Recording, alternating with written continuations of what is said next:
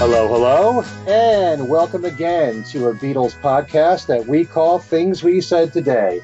This is a program where we talk about anything and everything that has to do about the Beatles, the group, the solo careers, their music, their history, whatever comes to mind, sometimes whatever's in the news. Very often it is. I'm Ken Michaels, one of the three regular co-hosts of the show. You might know me from my other two Beatles programs, Every Little Thing, a syndicated Beatles radio program, and another Beatles podcast solo show called Talk More Talk. And I'm being joined by my two regulars. We have one of the DJs over at WFUV in New York City. He's been there for, I keep forgetting, I think it's 35 years? It's somewhere over 30. And I'm the irregular host, Ken, of Things We Said Today. It is me, Darren DeVivo, WFUV. Happy holidays, everyone. Now that you planted that thought in everyone's heads there, Darren, but let's just say for the sake of making it sound better, 35 years. Okay. That's good. And also we have a contributing writer for Beatle Fan Magazine, and for many years a writer in the classical department at the New York Times, the author of several Beatle books, From the Cavern to the Rooftop, and Got That Something, How the Beatles, I Want to Hold Your Hand, Changed Everything, and that's our own Alan Kozin. Hello, Alan. Hello, Ken. Hello, everybody. On today's show, what was that for, Alan? That was me. No, that was me. That was the crowd applause. Oh, okay. We need to put some sound effects into the show. On today's show, we have a special guest with us, and he's written more Beatle books than probably anybody on the planet. And he's got a new one out, which happens to be called The Beatles' White Album and the Launch of Apple. And we welcome to the show once again, Bruce Spicer. Hi, Bruce. Hi, glad to be here with you guys. Always fun to talk Beatles with people that really know their Beatles. Yeah, we had a great time at the White Album Symposium. Yes, indeed. We're going to be talking White Album and the new book in just a few minutes, but I just want to get to a few news items before we do, and you guys can chime in on any of these if you like. I'm sure that you all know that yesterday, Paul performed his last concert of 2018 with a show at the O2 Arena in London, and joining him on stage was Ringo, who drummed on Get Back, and Ron Wood was also in the band. Others attending the show were Roger Daltrey, Chris Martin, Emma Thompson was also there. And before we continue, I just want to thank one of our listeners who wrote to us, who was there at the show, Chris Demetrio, who said he saw the show and loved it. He said Paul's voice was shaky at first, but got better as the show went along, especially on numbers like Here Today and Blackbird. Chris says he had a fragility, which really added to the drama, pathos, and sadness of the songs. And obviously, it was a thrill to see Ringo there. It's now one of his top 5 all-time concerts. So did you guys see the video, which is all over online, of Paul and Ringo and Ron Wood? And any comments on it? How about you, Alan? No, it just looked like a fun clip, and nothing really to say about it. It was just nice to see the two of them together. It looked like it was exciting to be there, you know, and a lot of the various clips that are on there, you can sort of see everybody in front of the person filming it also filming it on their iPhones. So there's an awful lot of examples of it out there of different lengths. And, yeah. I hate to constantly tarp on this, but it pains me to hear Paul singing, sounding the way he sounded in that clip. But as for the historic, the significance of the historical significance of it, it was great to see Ringo behind the drum kit. Looked like Ringo was playing with a little more fire than he might one of his shows, you know. So that was cool. And I love Ron Wood, so just seeing him up there was a great little extra. Mm-hmm. Yeah. Well, like you said, for history's sake, you got 2 Beatles and a Rolling Stone there. Mm-hmm. And actually, with Roger Daltrey in the audience, hey, come on. You could have had a member of The Who up there, too. So, Bruce, did you see the clip? I haven't had a chance. I've been, as a tax attorney, been really busy trying to get year-end stuff done on my law profession. I do remember seeing Ringo and Paul, at Radio City Music Hall, and just the electricity in the audience whenever you get two Beatles together. When you get one together, it's exciting, but, it's fun. And, of course, I had fun afterwards because in walking out, I figured I'd play the dumb person, and I kept asking people, that was kind of fun, but who was that guy on bass who came in and hogged the show at the end? And people were looking at me like I was crazy, like, you don't know? So sometimes it's fun to play the fool again. Also, at that show and his previous show in Liverpool at the Echo Arena, Paul performed Wonderful Christmas Time, the first time he's done that in 2 years. However, you may have heard that at the time of his homecoming gig in Liverpool, his London home was burglarized. Mm. And police say there were signs of forced entry, and a spokesman for Paul wouldn't say whether Paul or his wife Nancy were in town when the intruders struck. And from what I've been told, the Metropolitan Police say that no arrests have been made yet, and inquiries for the burglary continue. And nobody said she came in through the bathroom window. No, Actually, I did see that song title used in a couple of the newspaper articles that I read online. So that actually disturbed me a little because it happened on the anniversary of John's death. Yeah. And can't help but think that George, with all the security he had at his home, when he was broken into, and now it's happened to Paul. This is Cavendish Avenue, I assume. Yeah. And it is kind of like, I know I would think Paul's got a lot of security and cameras and whatnot, but that's sort of in a neighborhood that you and I or anyone else could walk, and stand in front of the house. And so it was a little disturbing to me, that story, but yeah, it's a nice neighborhood. Sure. Yeah. So it is, in fact, when I was there many years ago, I had to continually keep checking the address because it seemed a little too right here for everybody to walk in front of. And I always thought it would be more secluded and hard to see or hard to get near. But it was a disturbing story when I heard that happened. And there hasn't been really any follow-up other than they haven't caught anyone yet. Didn't that place used to get broken into all the time? I mean, even during the Beatles era, there were girls that managed to get in there and leave things. And I thought even she came in through the bathroom window was based on one of those incidents. It was. Yeah. Yeah, well, that was the 60s. That was okay then, Yeah. That to happen. Girls breaking in. Yeah. Yeah, I mean, it sounds funny when you say it, but it is a lot more dangerous now than it was then. So, yeah. Okay. Well, other news. Miley Cyrus and Sean Lennon performed together on Saturday Night Live, where they did the John and Yoko classic of Happy Christmas War is Over. The two of them have already recorded the song in the studio with a new version, and they plan to make a video together. Mm-hmm. I'm not sure if it's done yet. Mark Ronson, by the way, was also part of the band with Miley and Sean.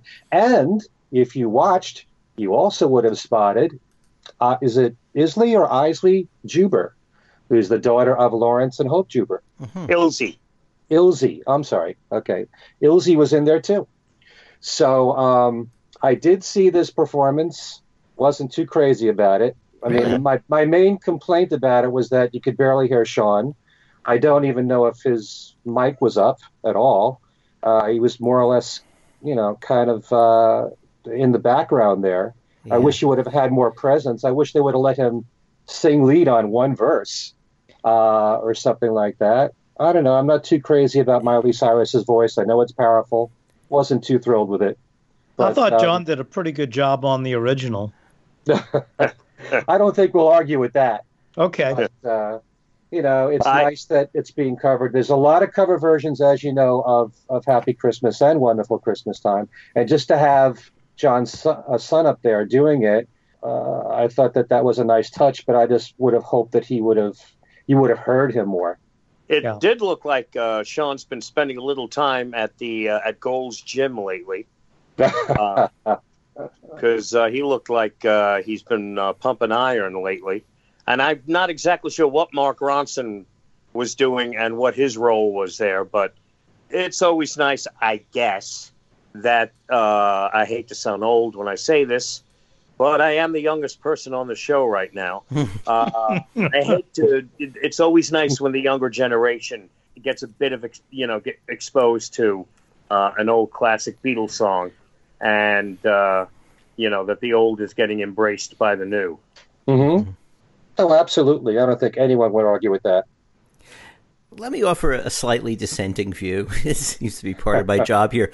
I agree with a lot of what Ken said. I'm not a big Miley Cyrus fan, and I'm also not crazy about her vocal timbre and all that stuff. But I thought and I also agree that Sean should have been louder. And even the idea of him singing a verse, that might have been a nice idea. But I thought it was a killer performance. I really did. The song itself isn't much. We've talked about it before. The melody is really right off of Stu Ball, which is an old folk song. The lyric message was a message they were trying to get across at the time and is still obviously important. The part Sean was singing that none of us could hear, "War is over if you want it."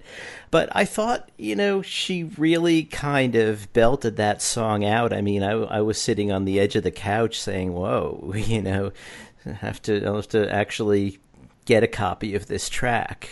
Don't own any other Miley Cyrus, but I think I want that one.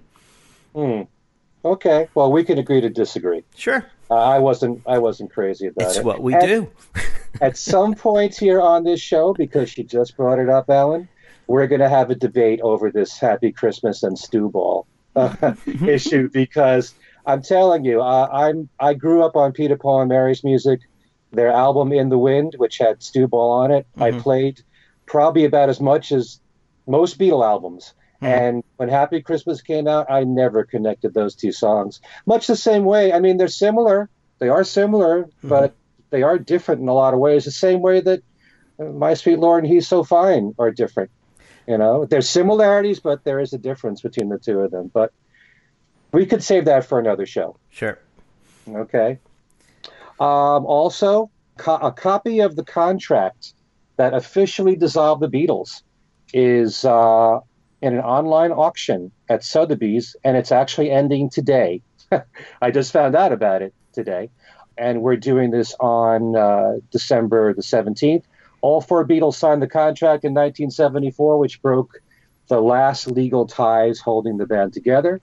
It's expected to fetch up to $50,000, but we'll probably know more by the time this show gets posted.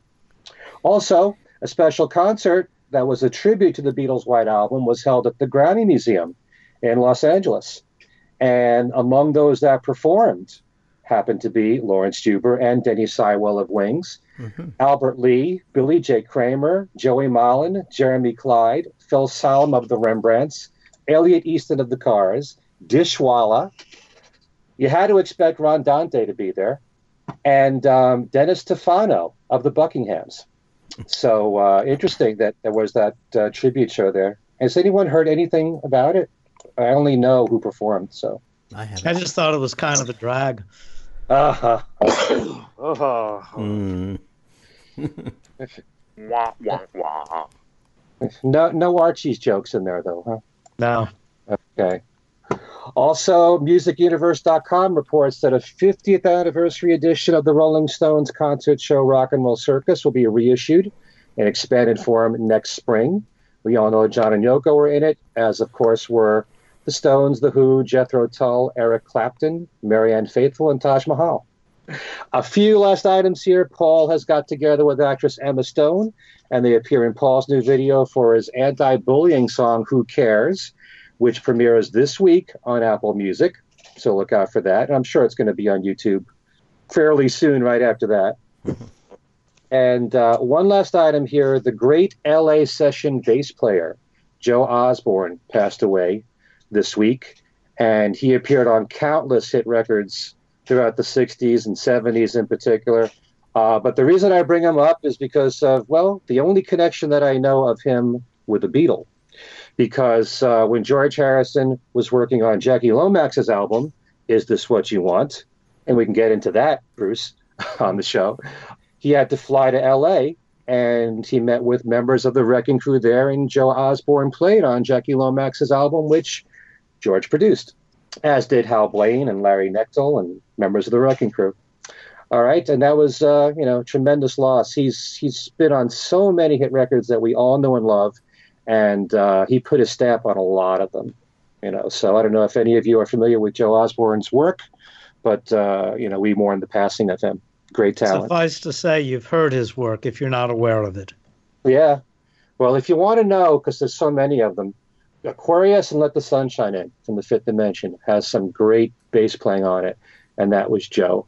And so many artists like the Fifth Dimension, the Association, Gary Lewis, the Carpenters. I actually, know his name because I grew up on the Carpenters' music in the 70s, and he's in the credits there on so many of their albums. I think all of them. So here's to you, Joe. All right. So we have Bruce Spicer here as our special guest.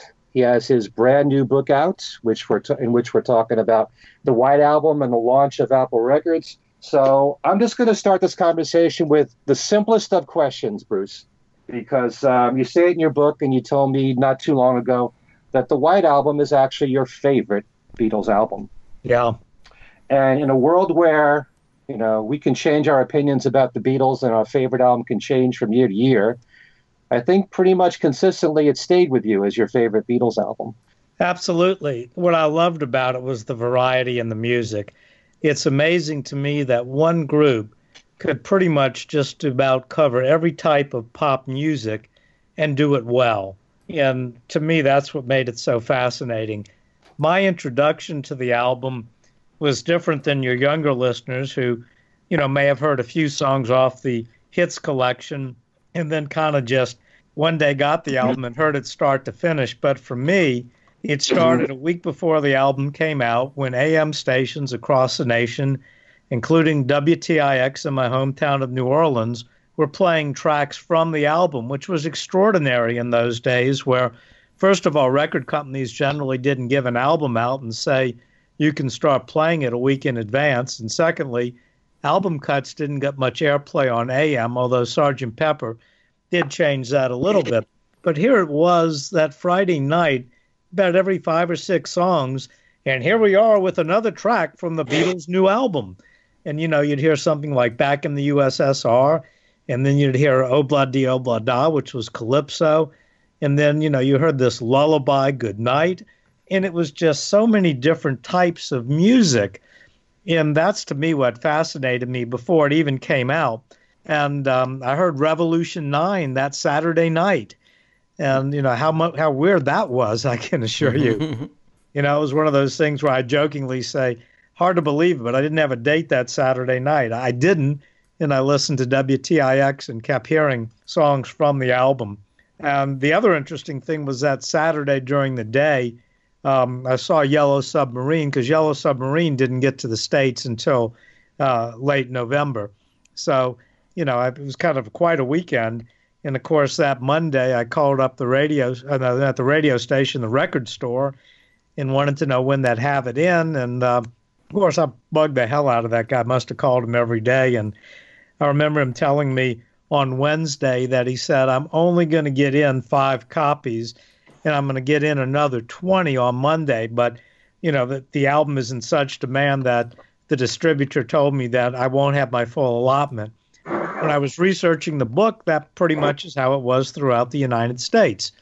So that was kind of fun to see. My experience wasn't unique. The other fun thing about WTIX was they would play the top 10 at 10 every weeknight, 10 most requested songs.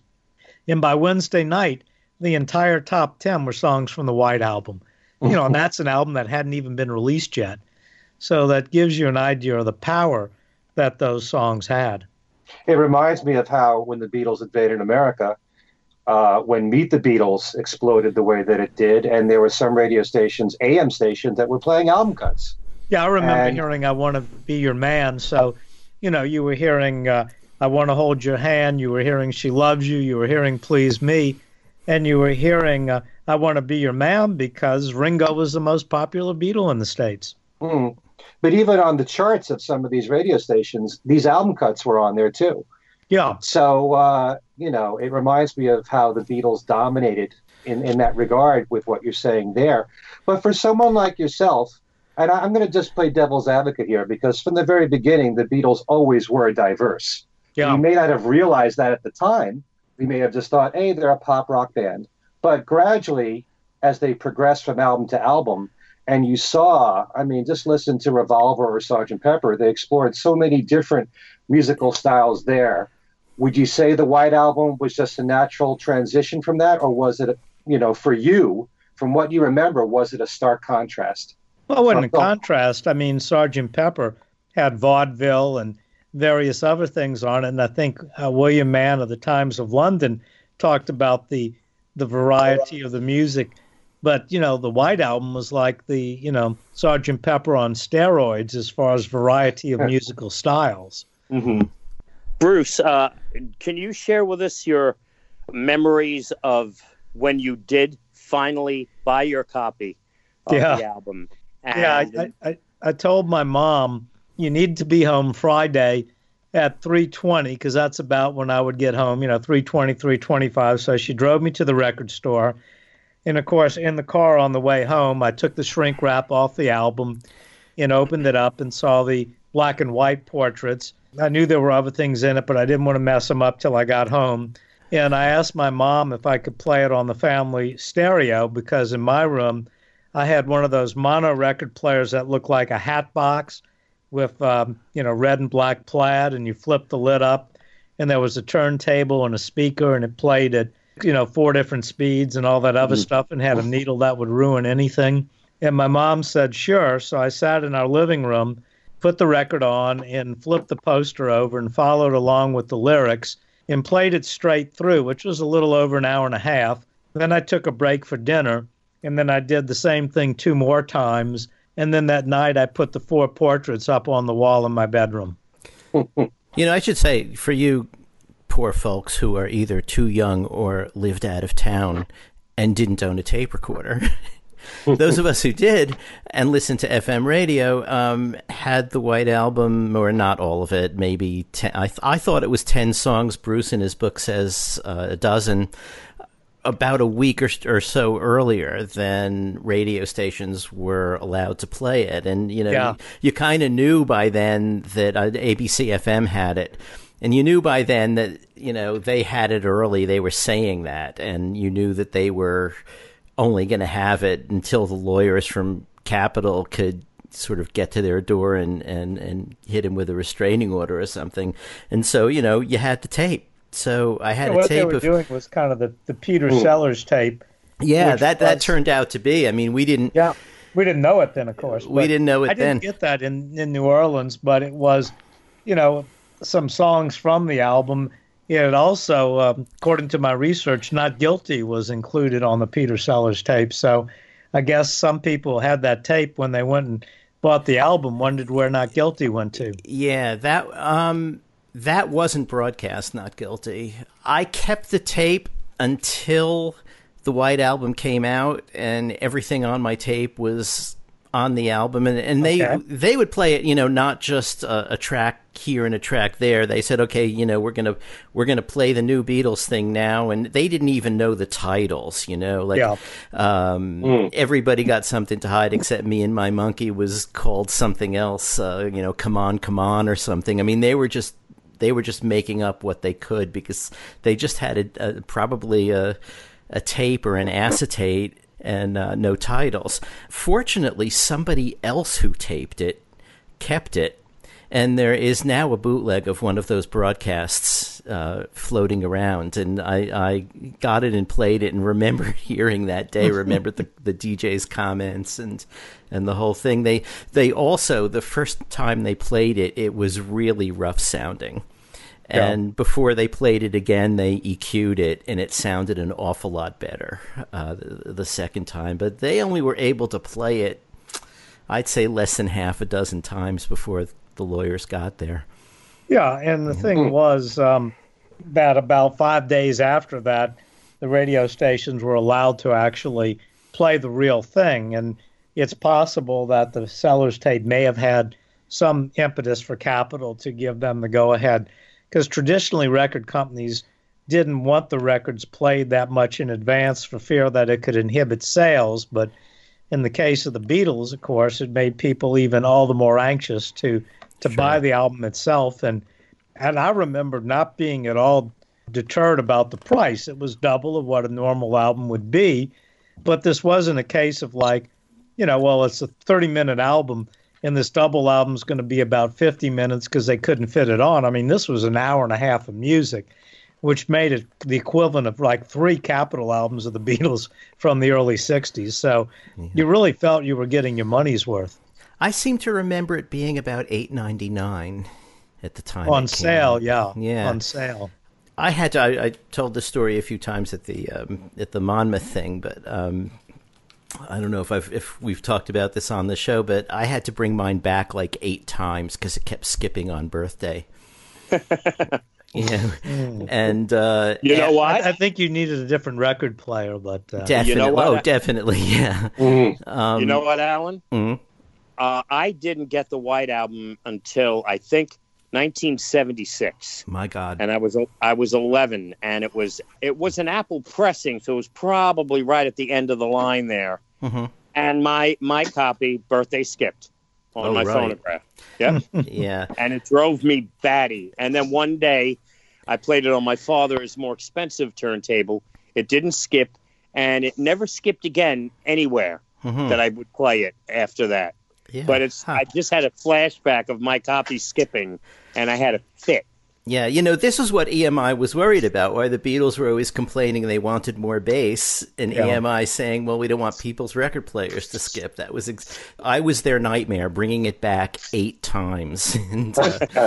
And after maybe the second or third time, I decided that since I was going to have to, this getting to the store where I got it was like a 2-bus deal, and it was big pain in the butt. So I decided to punitively keep the poster and the portraits each time I brought it back till I got one that worked. Now, you realize you may have given up a lower number to keep doing this insane project of yours. Well, that's probably true, but I wanted one that played. I understand. And I still have my copy, and I have a very low Jacksonville number. So while my number isn't low, because the lowest numbers were on the West Coast, and then Jacksonville, and then the highest numbers actually were in Scranton. So your number was probably pretty high anyway, Alan. Yeah, that's probably true. So we should talk about the book. Let's do that. You've done a book about Apple. You've done a book about, all of the Beatles' various You've done 2 books about Apple, really. And, the various Beatles albums as they've come out and the permutations. And yet you found a way to get that information into this volume with a whole lot of other information. Yeah, kind of what happened was, first of all, I wasn't going to do any more books. I figured the last book I did was number 9, and it was a good way to go out. And I ended up doing a Pepper book simply because I had written this essay that I thought would be, a really cool essay. And then I realized if it went in Beatle Fan, as much as I love Beatle Fan, they weren't going to have all these color images to go with it that I wanted. Mm-hmm. And I thought, well, maybe I'll put out my own magazine. And then I thought, let's just put out a book. And went with the different perspectives, got different people to write some pieces, and also did these fan recollections for the Pepper book, which was kind of cool because, I wanted to see if other people experienced Pepper the way I did and hear people's stories. And when the Pepper book came out, I thought, okay, that's fine. And of course, naturally, people were like, well, of course, you're doing a White Album book, sort of the same way I'm sure Apple had people saying, well, you released this deluxe Pepper, so of course you're doing a deluxe White Album. So it was the same type of thing. And I thought, okay, well, yeah, why not? So, I did the fan recollection thing, and it was kind of fun because when people sent in their fan recollections, if they were somebody who was a contemporary of mine, I would ask them, well, if you have your original album, send in your number. So in the book, you'll notice a lot of the people did after their name. I put their album number in parentheses. So that was kind of fun. And hearing the stories, and Denny Sywell pointed out that he actually got into the Beatles because of the White Album. He was a jazz session drummer and playing in the Catskills and other places. And when he heard the White Album, that really turned him on to the Beatles, and he went back and checked out the other music. Ken Mansfield's piece was interesting because Ken first heard the album and he was sitting in a small studio near the Capitol Tower with George while George was remastering the album because he didn't like the way Capitol had mastered the album. And then Dennis Deichen of the Smithereens wrote a really great piece with the idea of how we were always, anticipating these Beatle albums so much. And his thing was, really captured that anticipation that you would have for a Beatles album and the White Album in particular. Mm-hmm. So, it was always fun to do that. And Al Sussman wrote a great piece about, weaving together what was going on in 1968 and what the Beatles were up to. Mm-hmm. And you had some interesting things happening at the same time. The Beatles are in the studio recording Revolution, where literally there's a revolution in France, going on at the same time. And, in the United States, Wild in the Streets, this film is making its debut. So just a lot of strange coincidences of things happening, at the same time. Mm-hmm. Bruce, was the media's reaction and the press's reaction, was it very positive overall in the U.S. and in other parts of the world? Because you do cover Canada. Yeah, I know Pierce Hemmingson you have in the book. I think in the U.S., the mainstream media really didn't go for the White Album that much. And I remember the very famous issue of Time magazine with an astronaut and a cosmonaut symbolically racing toward the moon. And I remember getting that issue because my family subscribed to Time. And I flipped to the music section, and there was this really cool picture of Paul behind the piano and John and George and Ringo. And I think John had this parrot or some type of exotic bird with him. And I thought, gee, this will be great. And I'm reading the review, and, they didn't particularly like it that much. The Beatles' best abilities and worst tendencies. I didn't really like that quote. I didn't get Newsweek, but Newsweek was even worse. Caveat emptor, buyer beware. And the guy who reviewed it just didn't get it. He thought that the Beatles had put their tongue in cheek and got it stuck in the bubble gum. And he said he thought it could have been a fine single album and maybe even bothered to put a picture on the jacket. And he just didn't get the fact of, having the jacket like that was really cool. So he missed the point, although he did like some of the songs. Oddly enough, he liked George's Long, Long, Long and Savoy Truffle about as much as anything that he liked on the album. In the U.S., you had that, but then Rolling Stone, which was in its infancy, I guess about a year or so old, Rolling Stone praised it in a very insightful review because, this was the first album, not counting Magical Mystery Tour, after Sgt. Pepper. And, basically what they said was, look, that this was John, Paul, George, and Ringo, 4 individual people with different styles and abilities, and said that the Beatles were no longer Sgt. Pepper's Lonely Hearts Club Band, and in fact might not even be the Beatles anymore. That's pretty heady stuff. In the UK, it got great reviews in the UK. The Times of London, the Sunday Times, and the London Observer all gave it great reviews, as did Disc and Musico, Echo, Melody Maker. So, much better reviews in the UK than in the US. Very interesting. I'm just wondering because I'm always reminded of a show that we did here on Things We Said Today when we had Candy Leonard on. Mm-hmm. And she was talking about how a lot of the fans couldn't adjust to the changes in the Beatles going from Rubber Soul to Revolver. It was too drastic a change. And so here they are from there going to Sgt. Pepper, Magical Mystery Tour, and this. For a lot of fans, was this a little bit too much change and too much advancement? Or did you get a mixture of reactions from the fans from their remembrances at the time? I think most of the people seem to really like it in the fan recollections, although I think one guy, I love what he said. He said that, when he first heard it, Revolution 9 scared him, and it still does. I thought that was a great quote. you know. It's and meant so to. in that regard, I personally, not that I listen to Revolution 9 on a regular basis, but I think it's, something that is an important part of that album, and it wouldn't be the White Album without it. Maybe not everyone agrees with me, but I really feel it belongs there. So it wasn't a jarring experience for some, maybe it was for some, to go from the psychedelia of Sgt. Pepper and for us here in the U.S. Magical Mystery Tour, and suddenly that was all out the window and gone, and it was black and white and pretty basic guitar, bass, drums again, and but we had a little bit of that with Lady Madonna, which was your basic rock and roll. And being in New Orleans, of course, to me, that type of piano style I grew up on with Fats Domino. So, Lady Madonna was a rock and roll thing. And then Hey Jude was this beautiful sing-along anthem, and Revolution kicked ass rock and roll, nothing psychedelic about that. So, there were some signs that the Beatles were getting more toward rock and roll again and weren't quite as going to be out there. So I think the signs were there if you picked up on them. Mm-hmm.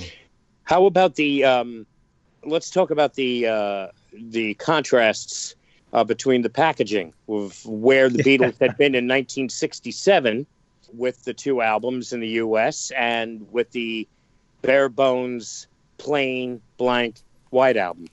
Yeah, I mean, look, to me, I thought it was really cool. And the fact that it was numbered, and I, noticed at the record store that my album had a number, and, the one or two others that were still at the store because he only had 5 in had a different number. So I thought that was really cool. I didn't understand the inside joke of, it's a limited edition of 3 million, but I thought it was cool. And even though the cover was white, the poster was quite a knockout. And, you have the 4 portraits. So to me, I found it cool and didn't bother me in the least. So you couldn't persuade your mother to let you get all 5 because they were all different numbers? No, and Bill at Studio A wouldn't have sold me all 5. I was lucky that Bill put one aside for me, so because, he only had 5 and I got one of the 5. There were, I'm sure, other people that were disappointed and had to wait till Monday to get their copy. Mm-hmm. Bruce, can you talk about, in your book, how much you dedicate to the formation of Apple Corps and how far you take the Apple story in your book? Yeah, I, basically start with, I open up with the Beatles on The Tonight Show merely because that's where many fans in America first heard about Apple, and then kind of go back in time as to how they set it up and point out, this wonderful quote from John Lennon. We've got this thing called Apple, which is going to be records, films, and electronics, which all tie up. And John's saying this on The Tonight Show. And when I give talks on the Beatles, I read that quote, and then I say, so let's update this a little bit. We got this thing called Apple, which is going to be music, video, and computers, which all tie together. And then I take out my iPhone and say it even has an Apple on the back. So, I find that fascinating. And then, of course, I explained that although Apple was set up, at least we were told, for utopian purposes, someone wants to make a film on grass, come and see us, we'll put out your movie. It was actually set up for tax reasons. And being a tax attorney, of course, I found that quite interesting. Mm-hmm.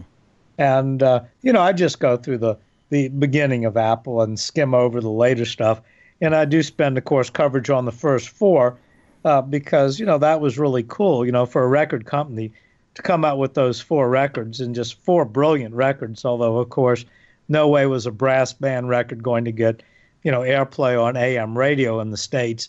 And sadly, Jackie Lomax's Sour Milk Sea, written and produced by George with all of the Beatles except for John Lennon, plus 2 other people who played on the White Album with Eric Clapton and Nicky Hopkins, and it just gets lost in the shuffle, although it was a top 30 hit in Canada. Mm-hmm. And those were the days. What's interesting about Those Were the Days was when Hey Jude got to number 1 in England, which, of course, everyone knew it would, Paul said, we're really excited about that, but what we'd really like is to see Mary Hopkin get to number 1. Well, Paul, be careful what you wish for. because in the UK, no matter how you slice it or dice it, those were the days by Mary Hopkin was a much bigger hit. It was number one on the charts significantly longer than Hey Jude, and it outsold Hey Jude. Mm-hmm. Huh. Interesting. And it was the opposite here. Yeah. Here, particularly on Billboard, Hey Jude was number one for 9 weeks, whereas in Record World and Cashbox, those were the days overtook it after, say, about 5 weeks. But in the UK, those were the days was number one for, say, 5 weeks or 6 weeks, depending on the chart. Hey Jude was only number one 2 or 3 weeks because Mary Hopkin knocked it off. Mm-hmm. Bruce, could I ask a question about how Apple juggled their first 3 albums, which were all released within a month of each other? George's first solo album, John and Yoko's infamous 2 Virgins, and the White Album. And in the UK, they all came out around that time. In the US, I think 2 Virgins probably came out in January, as best I can determine.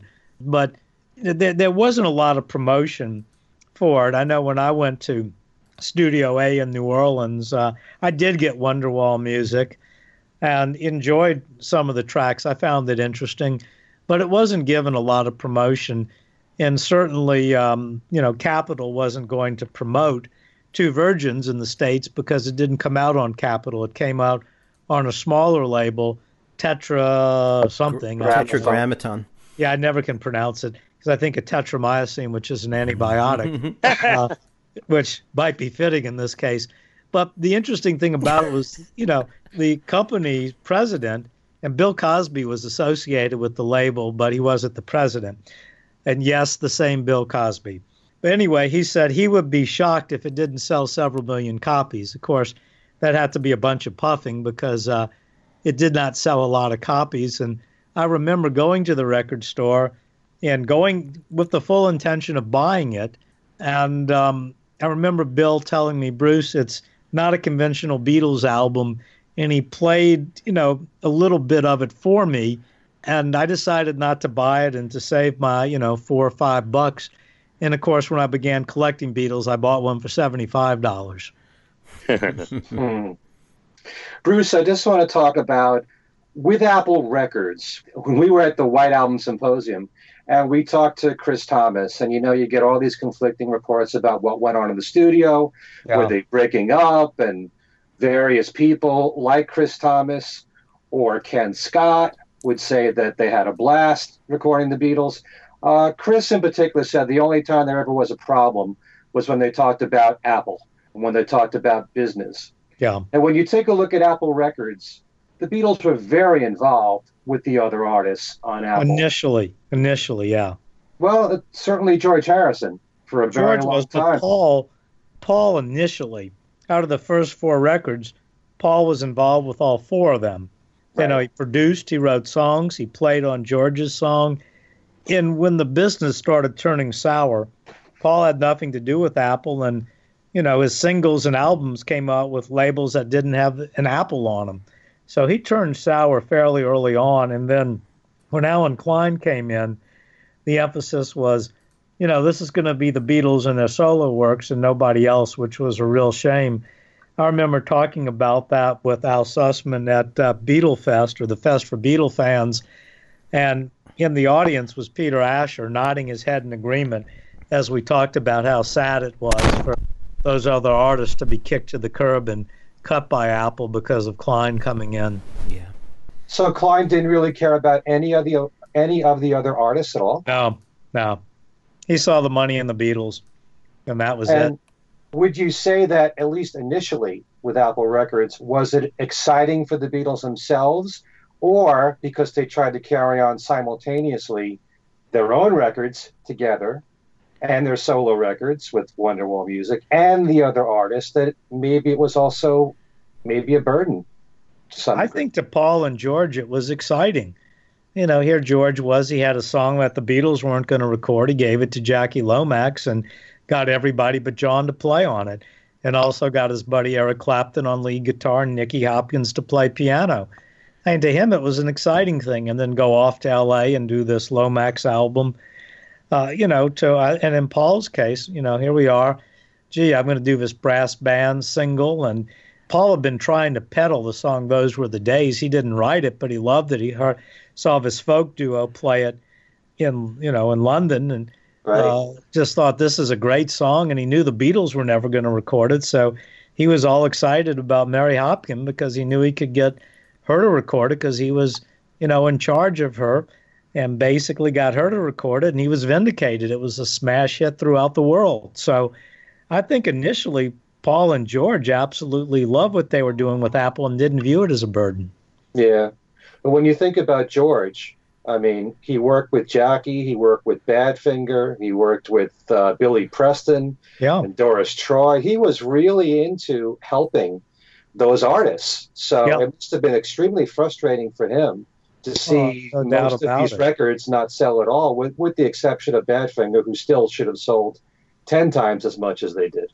Yeah, Capitol in the States, Ken Mansfield said he really tried to break the Ivies with, Maybe Tomorrow, the pre-Badfinger single, and, had a bunch of those pressed and nothing happened with it. So Capitol, I don't know whether they shredded them or what, but they pressed a hell of a lot of that single, and of course it didn't sell worth a damn. I bought one. All right. What was the story with the Ivies album, Maybe Tomorrow, only coming out in 2 countries? I think they just didn't think there was sufficient demand for it based on the fact that the single had bombed. So if a single bombs, why are you going to spend the money on an album? Right. Yeah, that's too bad. Yeah. How much of a part did Apple play, do you think, Bruce, in the Beatles breaking up? Well, I mean, it added pressures, but I think I think John summed it up best when Brian died. He told Alistair Taylor, "We fucking had it." And I think his thing about it was that John knew the Beatles were great musicians, but they weren't businessmen. And, Brian kind of ran things. They told Brian what to do, and then Brian would make sure it happened. So John realized right away when Brian died that was it. And I think Brian's death is what really broke up the Beatles. I don't think it's fair to say it was just Yoko or just that. I think the death of Brian was the beginning of the end. Okay. Did the Beatles have to expand into so many different departments? Couldn't they just have focused on their own record label? Well, I mean, Ken, when you have a genius like Magic Alex there, you got to have an electronics department. Yeah, Magic Alex, who, for those who, I know that everyone on the show does, but some of the listeners, John found him to be a self-proclaimed electric genius, and his credentials was he was a Greek television repairman. But in all fairness to Magic Alex, some of his ideas, of course, were off the wall. He was going to have this hover thing that you'd put under your house to raise it above the ground. We could have used that in Hurricane Katrina in New Orleans and all such other crazy ideas. But he did have this idea where you could walk in a room and say, "Telephone, call Susan," and the telephone would do that. So he was on to voice recognition early on in the game. So he had some good ideas. But, they tried to do too much. And they saw right away they had no business being in the retail clothing business and all these other things. They should have stuck to music, which is, of course, what they always did best. How do you feel about, and we've been talking about this ever since the box set has come out, what some people might call revisionism? I absolutely love the remix. I'm somebody who always felt that the music should be remixed, done tastefully, of course, with the idea being, look, if the Beatles in 1968 could have had so much bass that your needle would have bumped off the turntable on Birthday and almost every other song on the album, they would have done it. They wanted that bass. For Revolver, they wanted to record it at Stax Studio in Memphis till the Abbey Road engineers finally gave them more of a bass sound. So the fact that it has more bass, yeah, that's something I think the Beatles would have wanted in that regard. And I think the idea is, look, you want this music to be lasting and going down through the ages. And so if you're hearing contemporary music with that bass sound, and then you hear a Beatles record, it might sound to you, well, it's a little flat, or what's all the excitement? Kind of like, unfortunately, kids today who watch a black and white movie and they're turned off by it because it doesn't have color. So in that regard, if you want to appeal to the younger generations, and I think, Alan, you and I had this discussion at the symposium, it's kind of like you can record classical music on the instruments of the day, or you can record them on more contemporary instruments. Is that wrong to do that? I don't think it is. So I think Giles did a great job on it, and I'm all for it. I really felt all along that the catalog did need to be remixed. It gives it greater clarity. One of the interesting things at the symposium, though, that Chris Thomas pointed out was sometimes too much clarity can be a bad thing, because what you were trying to do when you mix a record is you're trying to make a good sounding record and not worry about clarity. So I thought that was an interesting point he made. But I personally do like it. And like I always say, if you're not happy with it, the original's still there. Mm-hmm. As much as I loved the remix for Sgt. Pepper, I miss In a Day in the Life when John's vocal doesn't pan, all around the room. Yes, yeah. And so every now and then I'll go out and play the original. I asked Giles why he did that, and he said, look, I tried it, and it didn't fit in with the rest of the album. Okay, I get it. He gave me a valid reason for why he changed it. I can accept it, but I still like listening to A Day in the Life when the voices move around the room. But as far as the White Album, there are one or two things that I would have said, gee, maybe you could make Ringo saying I've got blisters on my fingers a little louder, and a few things like that. But some of the songs on the album that were, kind of overlooked, like, Piggies or Long, Long, Long, I think sound much better than they've ever sound. I think Long, Long, Long, the improvement on that is just tremendous. So my take is I really love it. So, Bruce, at the end of your book, you have song by song recording details and descriptions of, the takes and what was chosen, how the mixing went, all of that stuff. You've got the dates, you've got the personnel. You mentioned, I think in the intro, or maybe when we were talking, that you went to Apple on one of your consulting things and sort of cleared with them the whole idea of doing this book and all of that. Did you get to see documentation or hear anything?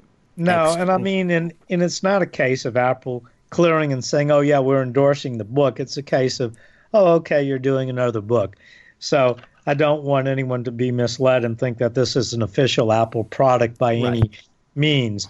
But they're aware of the books, and over the years I've sent Apple many images, and and you'll see them. I got a very nice credit in Pepper. Some of the images in the White Album book, were sent to them by me. And, I have a good relationship with Apple. But as far as them opening up the documents for me, no, it's kind of a case of you do your thing and, good luck with it. We hope it turns out well. Thank you very much for sending us a copy type thing. So, I'm not really getting what I do get, though, is that they are interested in my input. And, when they're tacking on a project, I might make certain suggestions of things. And some of them I'm sure are given serious consideration and even followed. And some of them are probably thought, well, that's not the direction we want to go in. But, I think the fact that they'll listen to anything I suggest shows that they are interested in putting something out that the fans will appreciate, because they know I'm more than just somebody writing books on the Beatles. They know that I'm a big fan of the group and its music.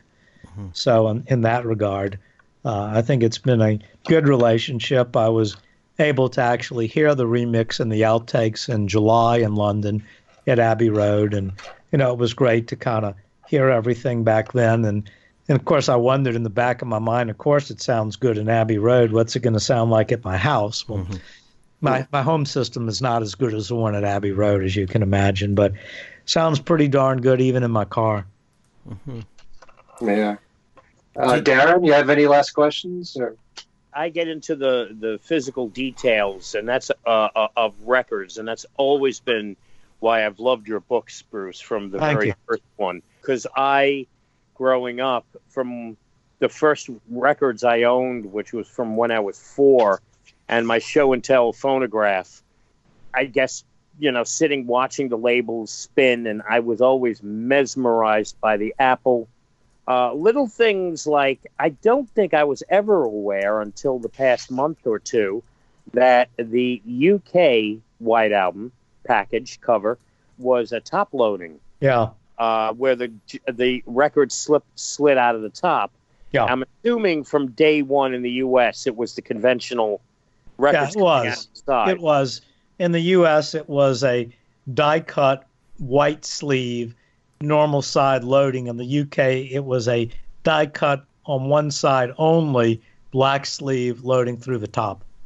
Was there any reason other than maybe just to be different that they did it like that in the UK where it was top loading? As far as I know, no reason why. And you got to have a slit somewhere. I don't think it really matters where you put it. The black inner sleeves for the White Album? Yeah, I think it just looked classy. Like the sleeves for the single Hey Jude were black, and I'm assuming that's why they did it. Capitol didn't feel like spending the extra money on the black inner sleeves. So it was standard white paper sleeves here? Yeah. Right, okay. But I think, apart from Pepper, which had, a specially designed inner sleeve with, apart from that, it was also sort of unusual for us to take out a record and find a plain white sleeve, because before Pepper, until, through Revolver, all Capitol records came with a sleeve that advertised other Capitol records. Yeah, that's correct. But by this time, Capitol was getting away from those and was going to, the more generic white sleeves for that product. Good point. I completely forgot about that, Alan. So if we're wrapping up, then, of course, I want your listeners to know that the book is called The Beatles' White Album and the Launch of Apple. It is available on my website, Beatle.net, and there is a special collector's edition, which is limited to 500 numbered copies. I've got about 150 more still available. It comes with a really groovy poster. It comes in an O case that is individually Bates stamped, sequentially numbered, like the White Album was. Let's see. It also has an envelope that has the replicas of the contents of the first 4 press kit with the essays written about the Beatles and the other artists. And, of course, a bookmark. What would something be without a bookmark? And the fun thing about the poster is it has kind of a really colorful poster done in the same style as the White Album poster. And when you flip it over, since I couldn't put the song lyrics, it has excerpts from the book on the back of the poster. Nice.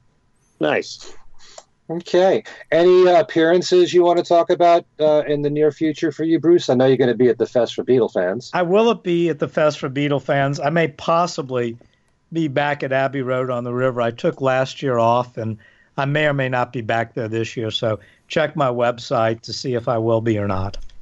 Okay, very good. We should give the website address. Yes, it's Beatle.net.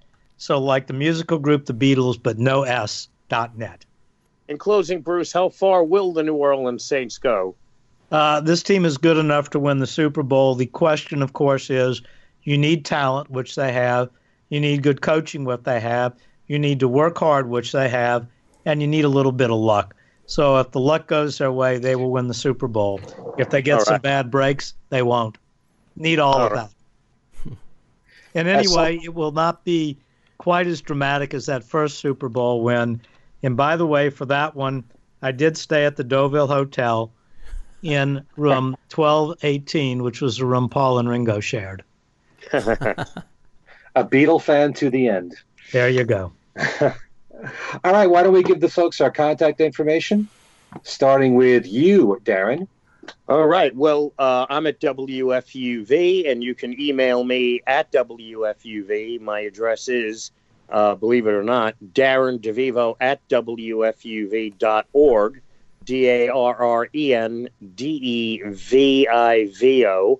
I have a Facebook page called Darren DeVivo on WFUV Radio, which is my broadcasting page. And so those at the moment are the two best ways to reach out to me. So check those out. All right. Alan, how about you and giving the folks our contact information as well? Okay. Well, you can reach me on Facebook at Alan Kozin or Alan Kozin Remixed. You can reach all of us at our email address, Things We Said Today Radio Show, that's all one word, at gmail.com. We're on Twitter, @Things We Said Fab, and we have a Facebook page, which is Things We Said Today Beatles Radio Fans. Okay, very good. And for me, Ken Michaels, you can reach me at my email address, which is everylittlething@att.net.